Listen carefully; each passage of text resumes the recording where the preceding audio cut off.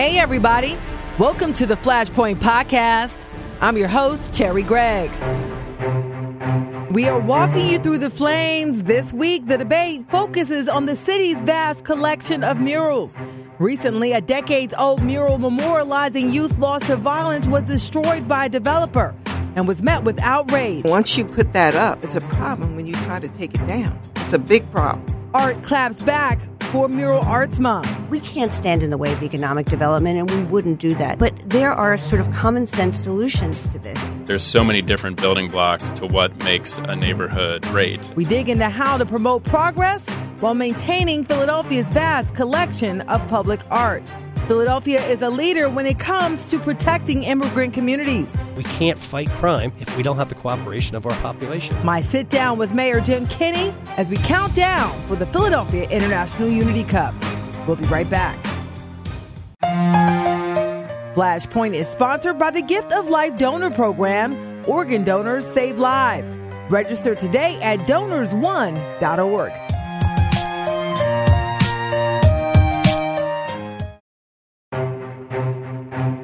This is the Flashpoint podcast, where we talk about the issues that get everyone hot and bothered. I'm your host, Cherry Gregg. The focus is development versus public art. Philadelphia is home to more than 4,000 murals. Did you know that?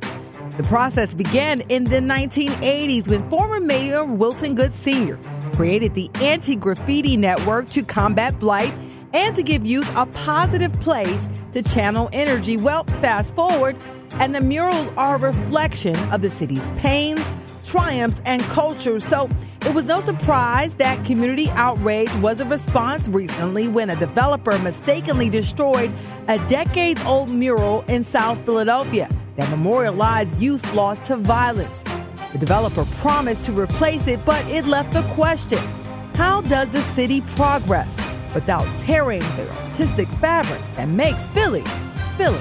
With me in the studio to discuss this Flashpoint is Jane Golden.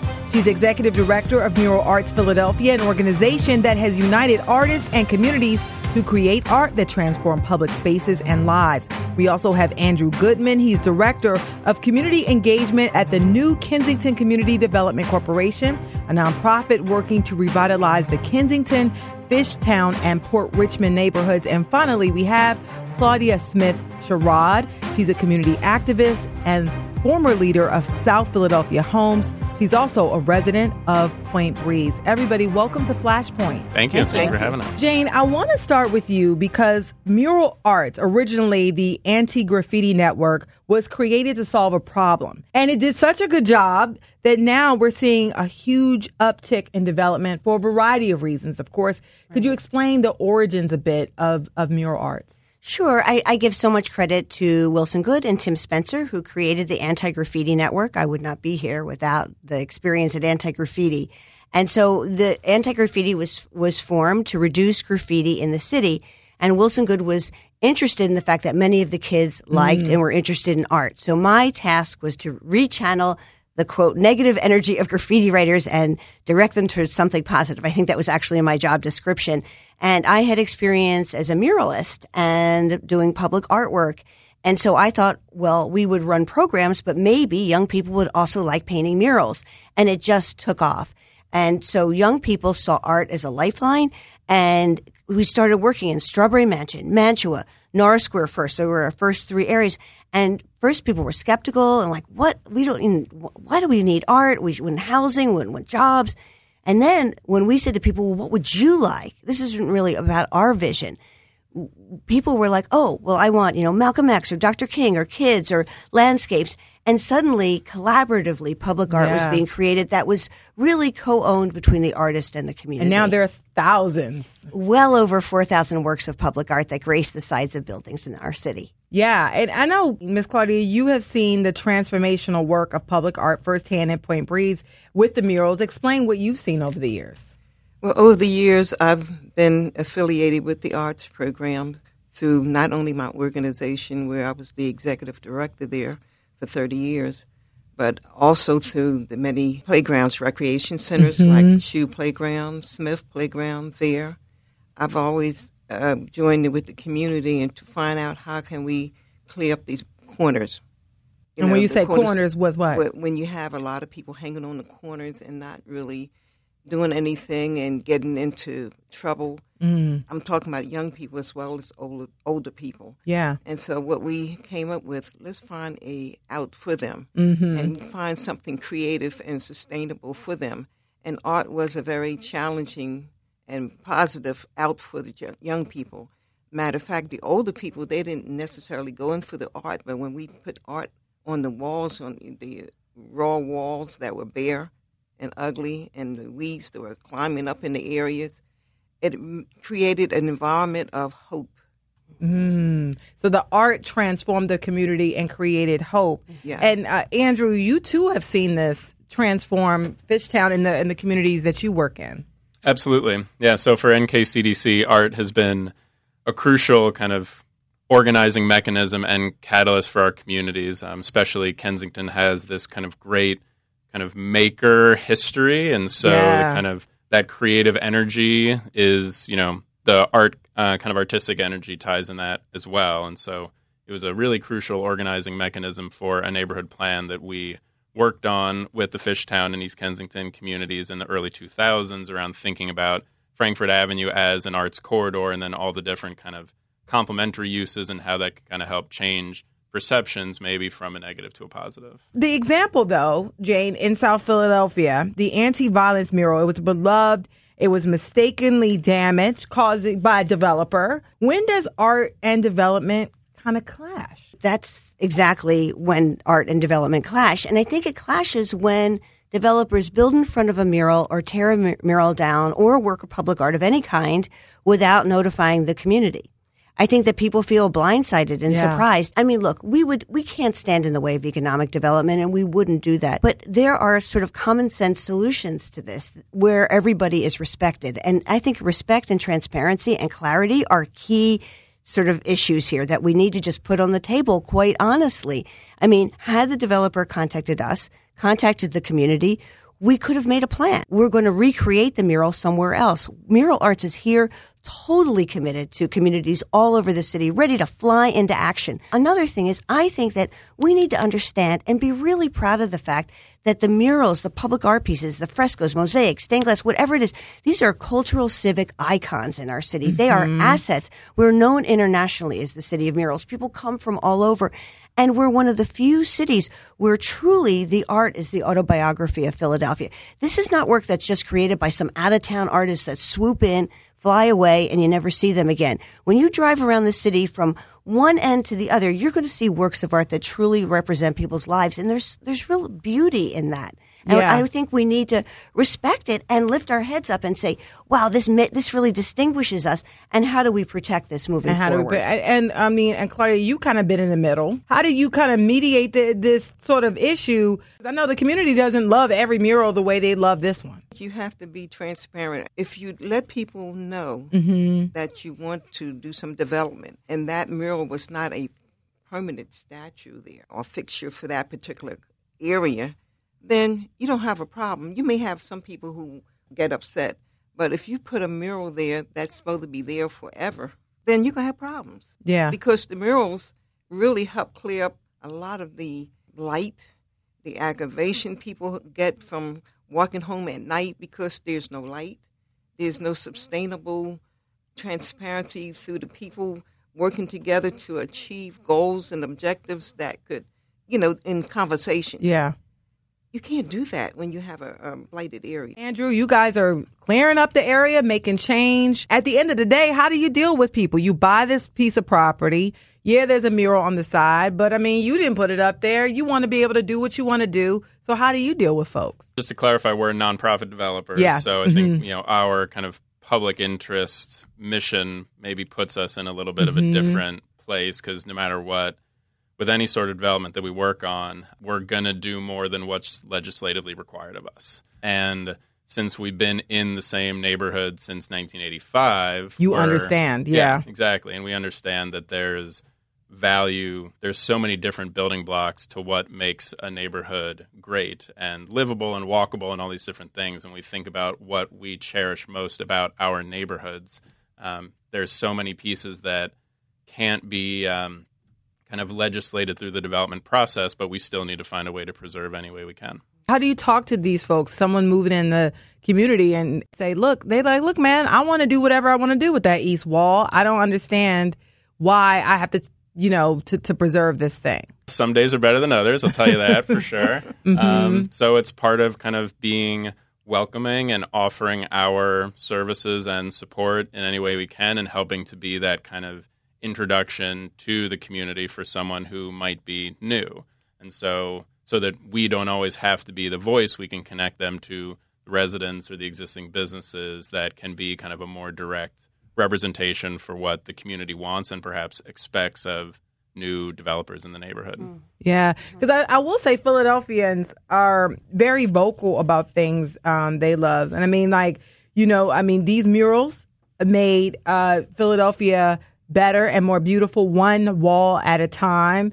And it's a cultural thing. And they're actually a part of the landscape of the city. Yeah, we have a waiting list of like 2,000 people who want work. I mean, I think we're in a city where people are clamoring for art. How great is that? Like, there's no way we could possibly keep up with the demand. So we work different ways now. Sometimes we're more temporary. Sometimes it's more permanent. Sometimes we work not just with painters, but photographers or video artists, sometimes dancers. They're multidisciplinary projects. We bring in poets. Sometimes it's more abstract. Sometimes they're small and quick. Sometimes they're bigger and more narrative. I think we have to be very facile and flexible.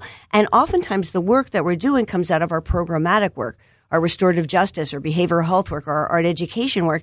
And those projects are just so deep and meaningful and profound too. So it's like I feel like it's really important for us to never stop being creative and thoughtful and think how many ways can we impact the city? We should never stand still because we have huge responsibility. People from outside of the city, meaning from the counties, they're moving here. And they may not necessarily know the attachment. And like Andrew said, he's like introducing, look, y'all need to know what the community wants. Y'all are part of this fabric. And it's a different vibration, I think. Right. Well, it's interesting. Like we have a Keith Haring mural in South Philadelphia, 22nd and Ellsworth. And when the people bought the house, we were sort of so scared. And the truth, and what happened is they ended up saying, oh my God, we moved into a house. There is a Keith Haring mural. How did it get here? And it was deteriorating. And what they did is they called the Keith Haring Foundation. They said, we're so sad.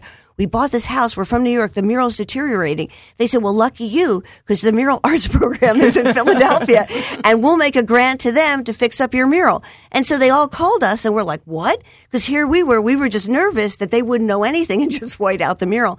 Now today it's going to live on for the next 30 years. So that's a wonderful example of folks who want that. And I mean, but are there examples, Claudia, of where the community was like, well, or is it for the most part, once a piece of art is there, the community wants it there? We have some of the people who cry about everything, but Mamie Nichols was on the side of Mamie Nichols' house. I guess that's what they call it, Mamie Nichols' house. And they said they were going to put it back, but they never did. And I think that was one that should have stayed there, because if you're going to name the building in her name, could at least put her picture on the side of the building where it was once. They had to rebuild that building.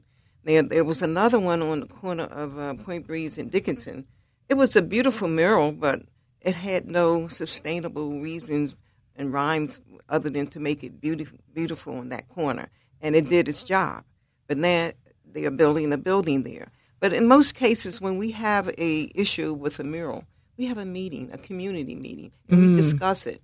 And we look at, was it supposed to be here permanently, or would you want it to be here permanently? Because most homeowners don't have the opportunity to say yay or nay. How does it enhance property value? Because, I mean, there's a real-world business argument that could be said that this art actually makes your house better, your neighborhood better, and it actually makes sense to keep it in place. That's why we all choose to live in active, dense, vibrant places like Philadelphia, because of these kind of additional moments of beauty or engaging with your neighbors or whatever it might be. And arts and culture is one of those rare kind of great equalizers amongst us all.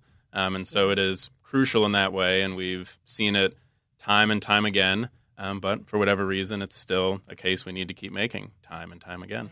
Are there ever cases where you just cannot convince them? Because even in the case of the anti-violence mural, when the developer heard about it and the uproar that happened, they promised to fix it.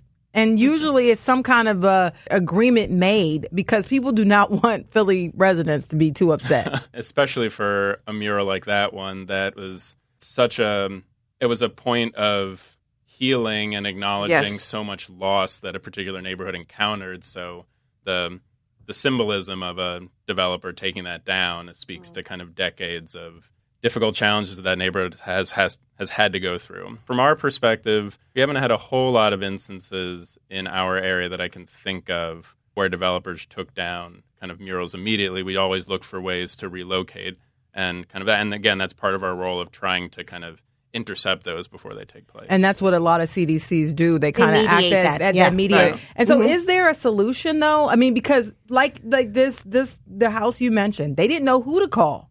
And a lot of times you just see this piece of art up there. Bought the house you and it had a mural on and it. you're like, it's on a mural on here. What do I do with this thing? You know, and who do I call if it's falling down? I would love to see some kind of amendment through city council where developers, if they are building in front of or tearing down a work of art, that they would go to a database and they would have to check and see whose mural it is. A lot of times it's our mural, and if it's not, we can figure out whose mural it is. It doesn't have to be a big cumbersome system.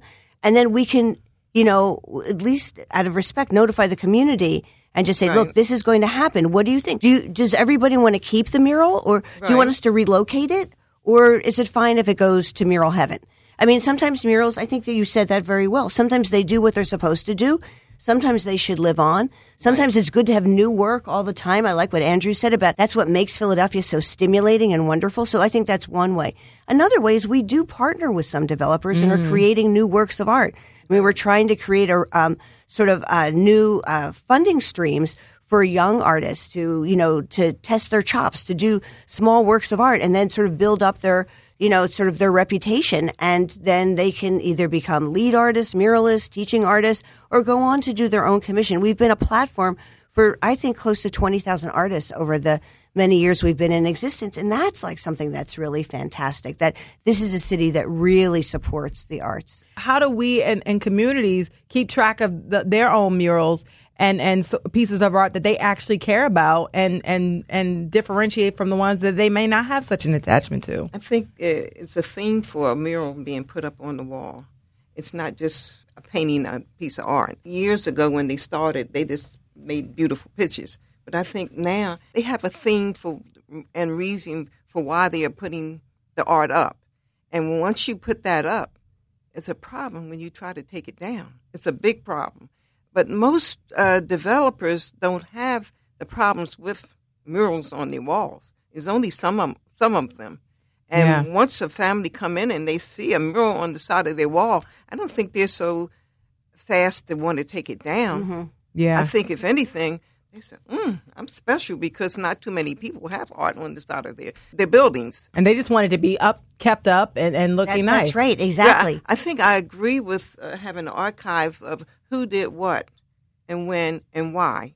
I think the why is really key because that way if you go to a community meeting and people are fighting to keep it or not to keep it, you can have some basis for your action. And so, Andrew, do you think this would be more of a burden on new people who coming in? Do you think it would slow progress at all? No, I don't think it would at all. And I think it's just one example of these kind of different components, social institutions, community institutions, whatever they might be, that are crucial to sustaining neighborhoods and making sure that history is kind of carried over and continues to be part of the neighborhood. So I think it's just one example of a way that sort of inventory could be incorporated into the development process so that developers are, more and probably feel more themselves as part of the community as opposed to purely a newcomer. Like Jane mentioned, this archive, do you think that, property owners would use that and say, hey, I'm moving into this neighborhood. This is something I need to explore? It's another way to learn more context about the community they're investing in, whether it's their specific property or not. Because this is Flashpoint, we do have to wrap this up. Can Philadelphia change and develop and bring in more folks, quote, outsiders, while keeping the same culture and flavor that art has brought us, and how do we do that? Like other big global cities, Philadelphia has to continually learn how to multitask. I think we can. I think we can work on lots of fronts at the same time. I think that we're doing it, but I think we have to go back to remembering why we all love this city. And I'm going to posit that it has to do with the neighborhoods and the communities. And if you look at the works of art in the city as truly the autobiography of Philadelphia, then we're going to respect it, we're going to preserve it, we're going to think about how we can grow this collection in a way that it continues to reflect the fabric of our city. Ms. Claudia? Our community has grown and has developed through the arts. The art is very, very creative to the mind. It makes you explore, makes your heart beat with joy. I've been in my neighborhood a very long time, and the arts has really created a positive effect. Yeah. Last word to you, Andrew. I mean, how do we bring it all together? Conversations like these and going even broader, inviting developers to the table, making sure that there's a process so that we're working on all these things together early. Obviously, time is money, but at the same time, I think it can happen, and it has to happen now because the market is up, and that's good. So it's on us to figure out how we grow sustainably and equitably as a city to make sure that what we all love about Philadelphia continues to grow. Thank you to Jane Golden. Thank you to Claudia Smith-Sherrod. And thank you to Andrew Goodman for coming on Flashpoint and talking about this issue in the news. Thank you very much. Next up, the countdown is on for the third annual Philadelphia International Unity Cup. This is all about the changing face of America. The progress of this World Cup-style tournament and its impact on the city's immigrant population. We'll be right back.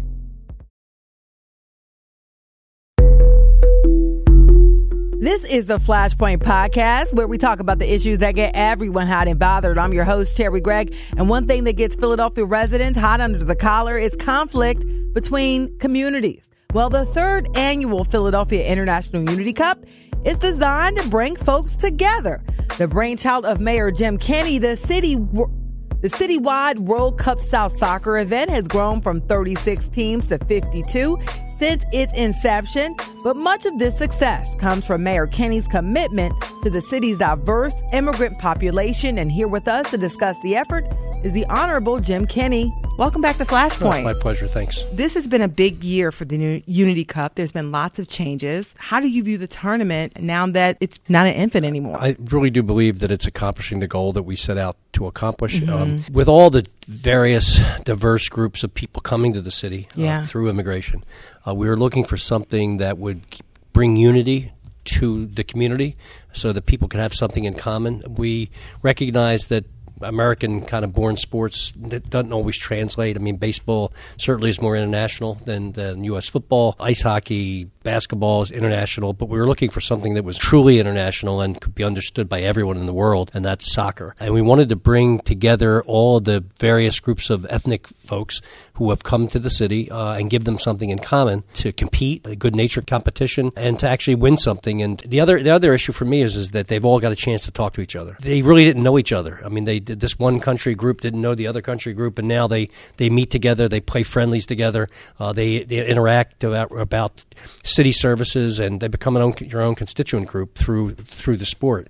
And it's been very, very well received. It's very competitive. I remember the first year at Ivory Coast and Liberia were playing in the finals, and was getting a little chippy down there on the turf. And I had to go down and say, fellas, if we wind up in a fight here in the Unity Cup, I'm probably going to be the last Unity Cup. So could you please? And they got it. They were competing hard and tough. The game was 1-0, but it turned out fine. Yeah, and a lot of that has kind of smoothed out. People know it's bragging rights, but it's definitely very professional and well put together. And people have complimented the city on the organization of this and Bill Salvatore's work. And Bill Salvatore does a great job. Yeah. All of our Parks and Rec people do a great job. And we're actually moving this year down to Talent Field where the Union plays. I mean, the Phillies and the Eagles were very, very gracious in the first 2 years that we had the event. The Phillies, I think, last year were getting new turf on the ground, on the field. So we had to go to Lincoln Financial. They were very, very accommodating and helpful. But they're both big facilities, they're both big arenas, and we thought that, and the union offered to give it to us for free. So it's a little bit of a trip, but it's still in the region, and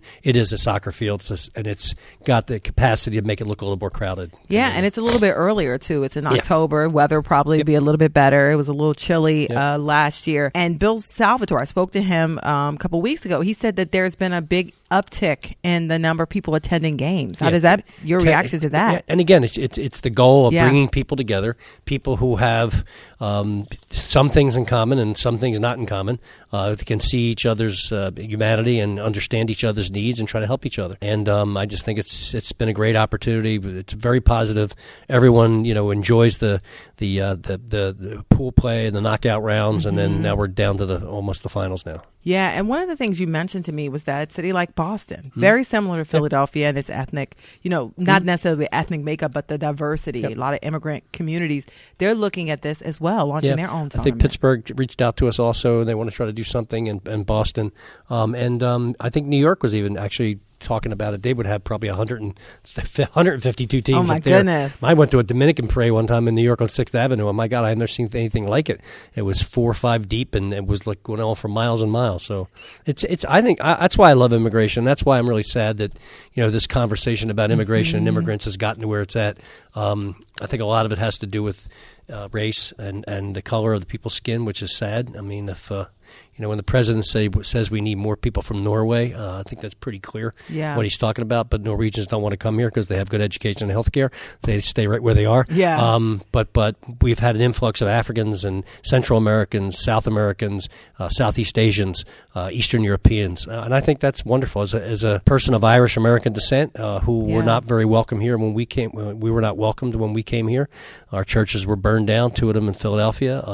No Irish need apply. I think that people who are hyphenated Americans, Italian Americans, Irish Americans, Polish Americans, Jewish Americans need to understand that all of us have had this kind of experience when we came here, and to force other people to go through that negative experience, I think, is sad and shameful. Yeah, and it's almost like the timing of the Unity Cup was perfect because it started before this sort of crackdown on immigration and has increased because of it. And I want to talk about Philadelphia as a sanctuary city. That choice has been under fire for the last couple of years. Here's the issue. Here's the real issue. You need a court. You need a warrant to hold someone against their will.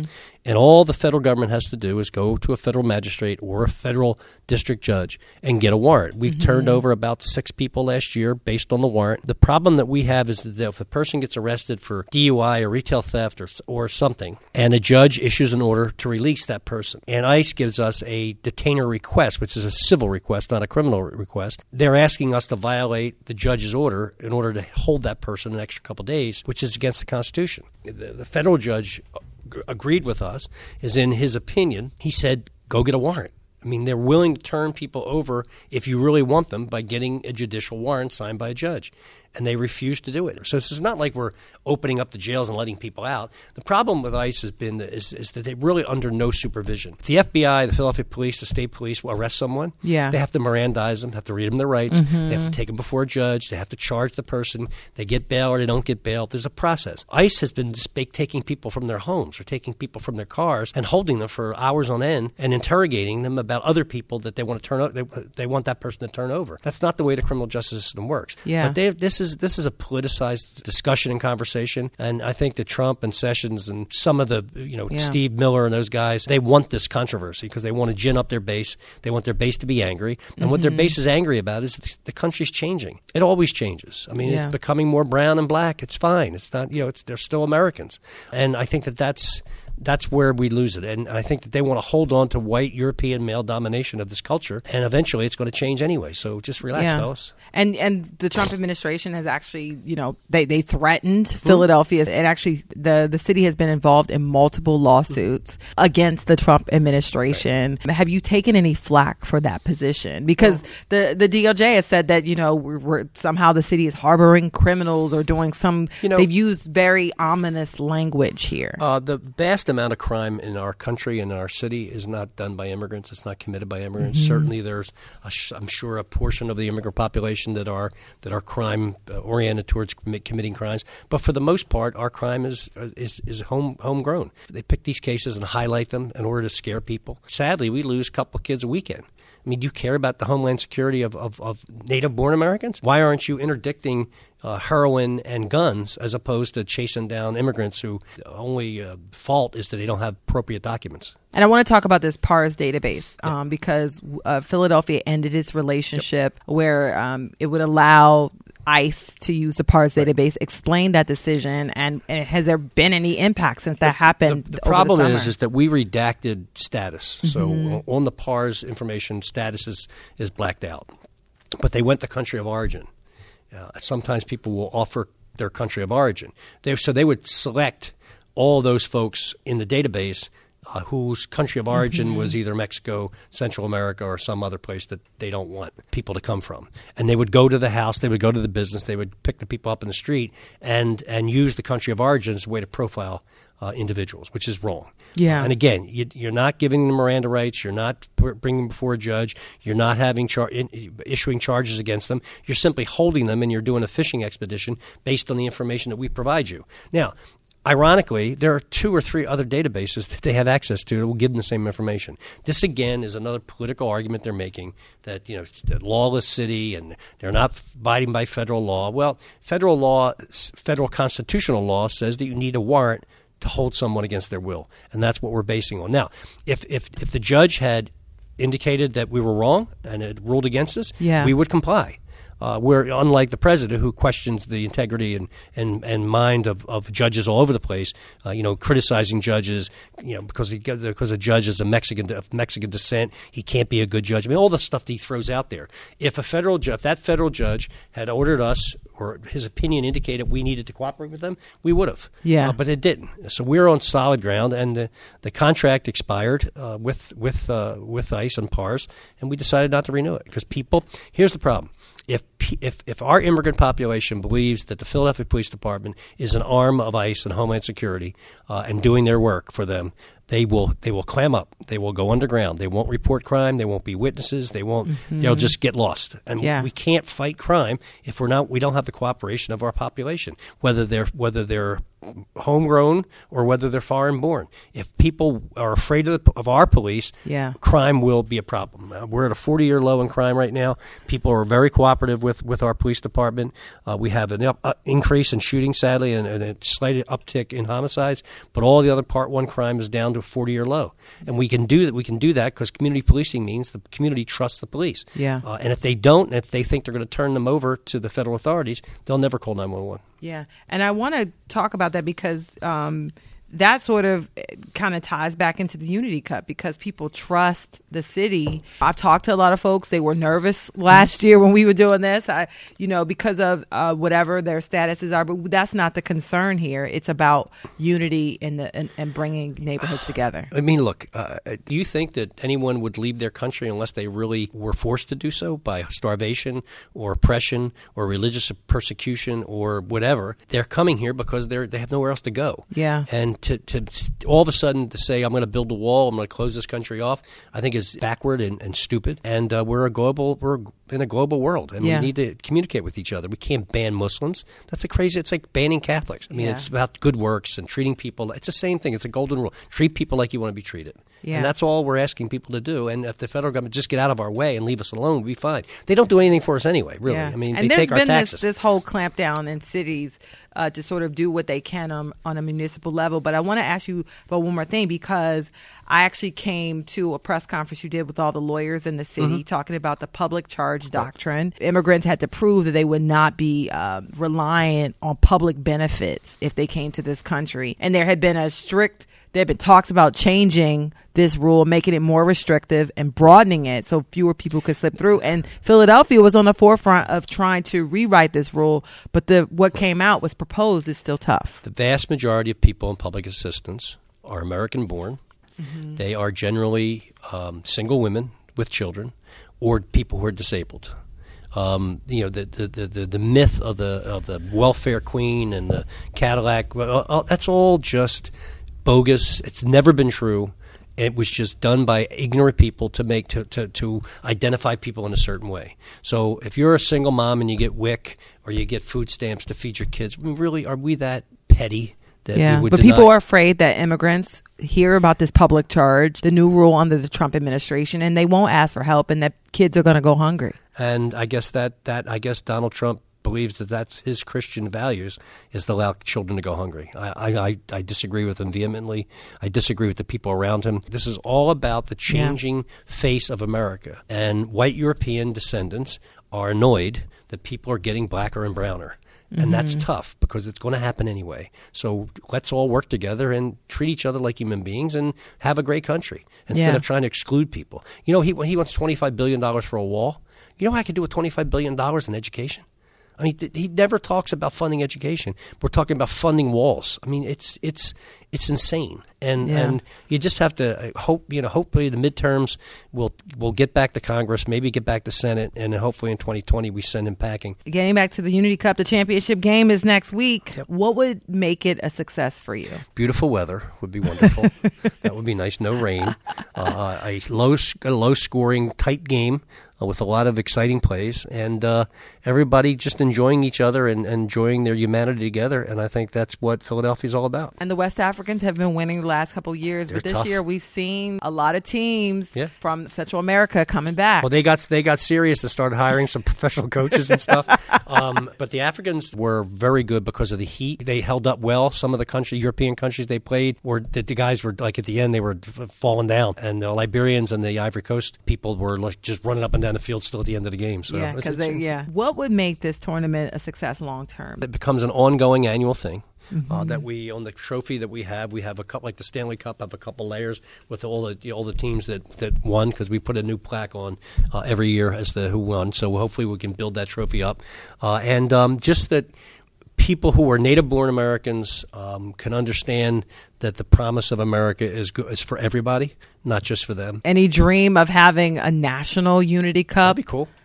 All the cities come together and mano y mano. That would be cool. I want to do that with boxing too. I want a traveling boxing team from Philadelphia. I would love to see a tournament where we get down to in each weight class, get a champion for the city, and then take that team on the road to New York and to Pittsburgh and to Washington, D.C. and do that. So, well, look, Mayor Jim Kenney, thank you so much for being on Flashpoint. I've seen your dreams come true, from Octavius v. Cato to the Philadelphia International Unity Cup and beyond. So thanks so much. Thank you very much. Next up, they are working to get to zero. With the advances in prevention of HIV, we could actually end this epidemic. The AIDS Fund wants the public to join them, counting down to one of this year's largest efforts. But first, here's this week's Flashpoint on the tweets with Flashpoint associate producer Brianna Bonds. Hey, Brianna. Hey, Cherry. So, like we do, we're taking it to the tweets, getting your opinion on the Flashpoint topics everybody's talking about. So, we had 2 polls again this week, Cherry. First, we asked, do you think Bill Cosby is too old to be in prison for 3 to 10 years? The options were, yes, home arrest, no, he committed a crime, somewhat, and I don't know. So the top answer, Cherry, was with 74%, no, he committed a crime. Wow. Most people said time to go to jail. The Cosby behind bars.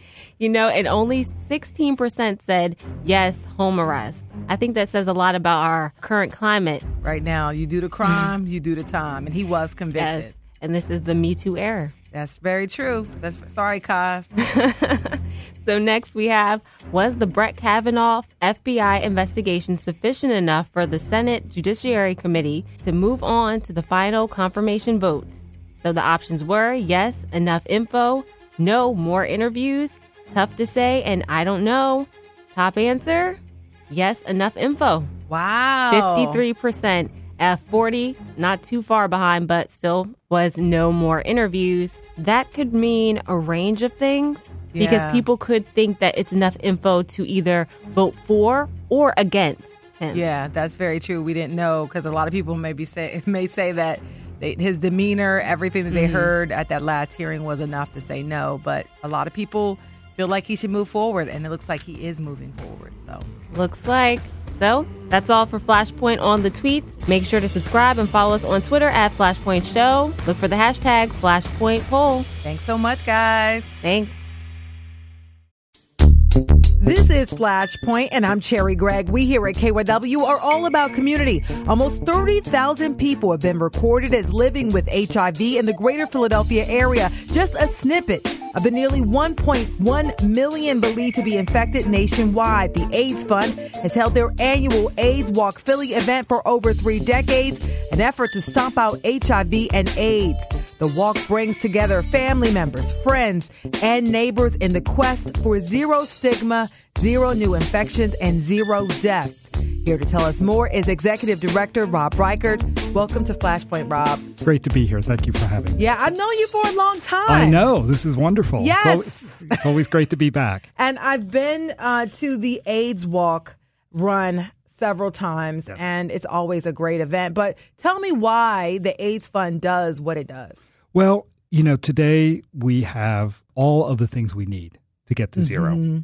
With the advances in treatment that have been made, with the advances in prevention of HIV, we could actually end this epidemic with those tools. We just have to have the will to do it. And so we need to continue to walk to raise awareness, but most importantly, to support our friends, family, and neighbors living with HIV. Yeah. And people don't understand, because folks don't even think about HIV and AIDS anymore. They think it's over. But people are still getting infected because out of sight, out of mind, so to speak. Right. And so we, have to keep up the fight. We're not done yet. I look forward to that day. But we have to make sure that people continue to protect themselves from HIV. And we also need to make sure that those living with HIV are in care and remain in care. And so our focus has become helping people to maintain their health when their financial situation may lead to health difficulties. And so talk about that issue, because there's great medications out now. There's even medicines that prevent you from contracting HIV. Exactly. The advances on the medical front have been tremendous. We don't have a cure. I always like to point that out. People think that, treatment is a cure. It's not a cure. So somebody with HIV at this point would be on these medicines for the rest of their lives. So we want to obviously prevent the spread of HIV. We now know that the medicines that keep people healthy will also help prevent other people from contracting the virus. And so we call this PrEP. People who are at high risk can take 1 pill a day and virtually eliminate their chances of contracting HIV as long as they're medically compliant. Only a small percentage of those who the CDC believes are at high risk and should be on PrEP, only a small percentage are at this point. So we have a long way to go to get people to know about that. Opportunities like the AIDS Walk, where we can come out and draw attention to the issue and let people know about these advances, are critical. Yeah, and let's take a second to talk about the AIDS Walk, because it's changed. It's now not a 10K, it's a 5K. That happened a few years ago. And you also changed the focal point of what the fundraising effort is. Right. We know that we have the medicines to treat HIV, but all of the other life circumstances surrounding the individual impact their ability to maintain their health and maintain their treatment regimen. So we are there with small grants when somebody is facing eviction, because you can't be healthy if you're living on the streets, when people may have their utilities turned off again without water, heat, electric. You're not going to be able to maintain your health. Or maybe their refrigerator dies and they need a refrigerator to keep the medicines in. These are things that really are life-changing. 80% of the clients receiving grants live below the federal poverty level, and fully half of the clients who receive grants live below 75% of the federal poverty level. So we are talking about very poor individuals living with HIV, and we're trying to keep them healthy and in care, because not only is it the right thing to do to help somebody live a long and healthy life, but it's also going to help prevent the spread of HIV. Because if somebody is successful in treatment, they will not pass the virus on to anybody else. Yeah, and that's a big thing to get to zero, right? Zero new infections and all that. So where can people write? Because it's a lot of fun. It's for a very serious issue, obviously. And we always recognize those we've lost to the epidemic. We start our day with the reading of names to commemorate. The quilt, yes. And the quilt. And so that's a big part of our day. We want to remember and honor our loved ones we've lost, but we also want to have a good time and celebrate life and celebrate, what we're doing to try to end the epidemic and get to zero. Everybody should get an HIV test annually. It's just part of their routine medical care. I think a lot of times we look at HIV and say, well, those people over there. And it's really everybody's at risk because the risk is based on behavior. It's not who you are, it's what you do. And that's the other thing that leads to stigma, because people always think, well, if you contracted HIV, what in the world were you doing? Right. Yeah. They didn't do anything different than somebody who has an unplanned pregnancy. Yeah. So where can people sign up? Because it's coming up. Oh, it's coming up. It's Sunday, October 21st. But you can go to register at AIDSWalkPhilly.org or call our office at 215-731-WALK. Wonderful. And Sunday, October 21st, walk kicks off at 8:30, but we'll be there at 7. A day of memory, a day of fun, and a day of health, right? Yes, absolutely. Well, thank you so much, Rob Reichert. He is the executive director of the AIDS Fund. Thank you so much for being here. Thank you so much. That's it for the Flashpoint Podcast. I hope you enjoyed this exclusive content. You can follow us on Twitter. Our handle is Flashpoint Show. You can also follow me. Mine is Cherry Gregg. Subscribe to the Flashpoint Podcast for exclusive content. You can use the radio.com app, Apple Podcast app, or other platforms and search Flashpoint KYW. If there's an issue that makes you hot under the collar, let us know and we'll walk you through the flames. As Henry Ford, founder of Ford Motor Company, once said, coming together is a beginning, keeping together is progress, working together is success. I'm your host, Cherry Gregg. Until next week, thanks for listening.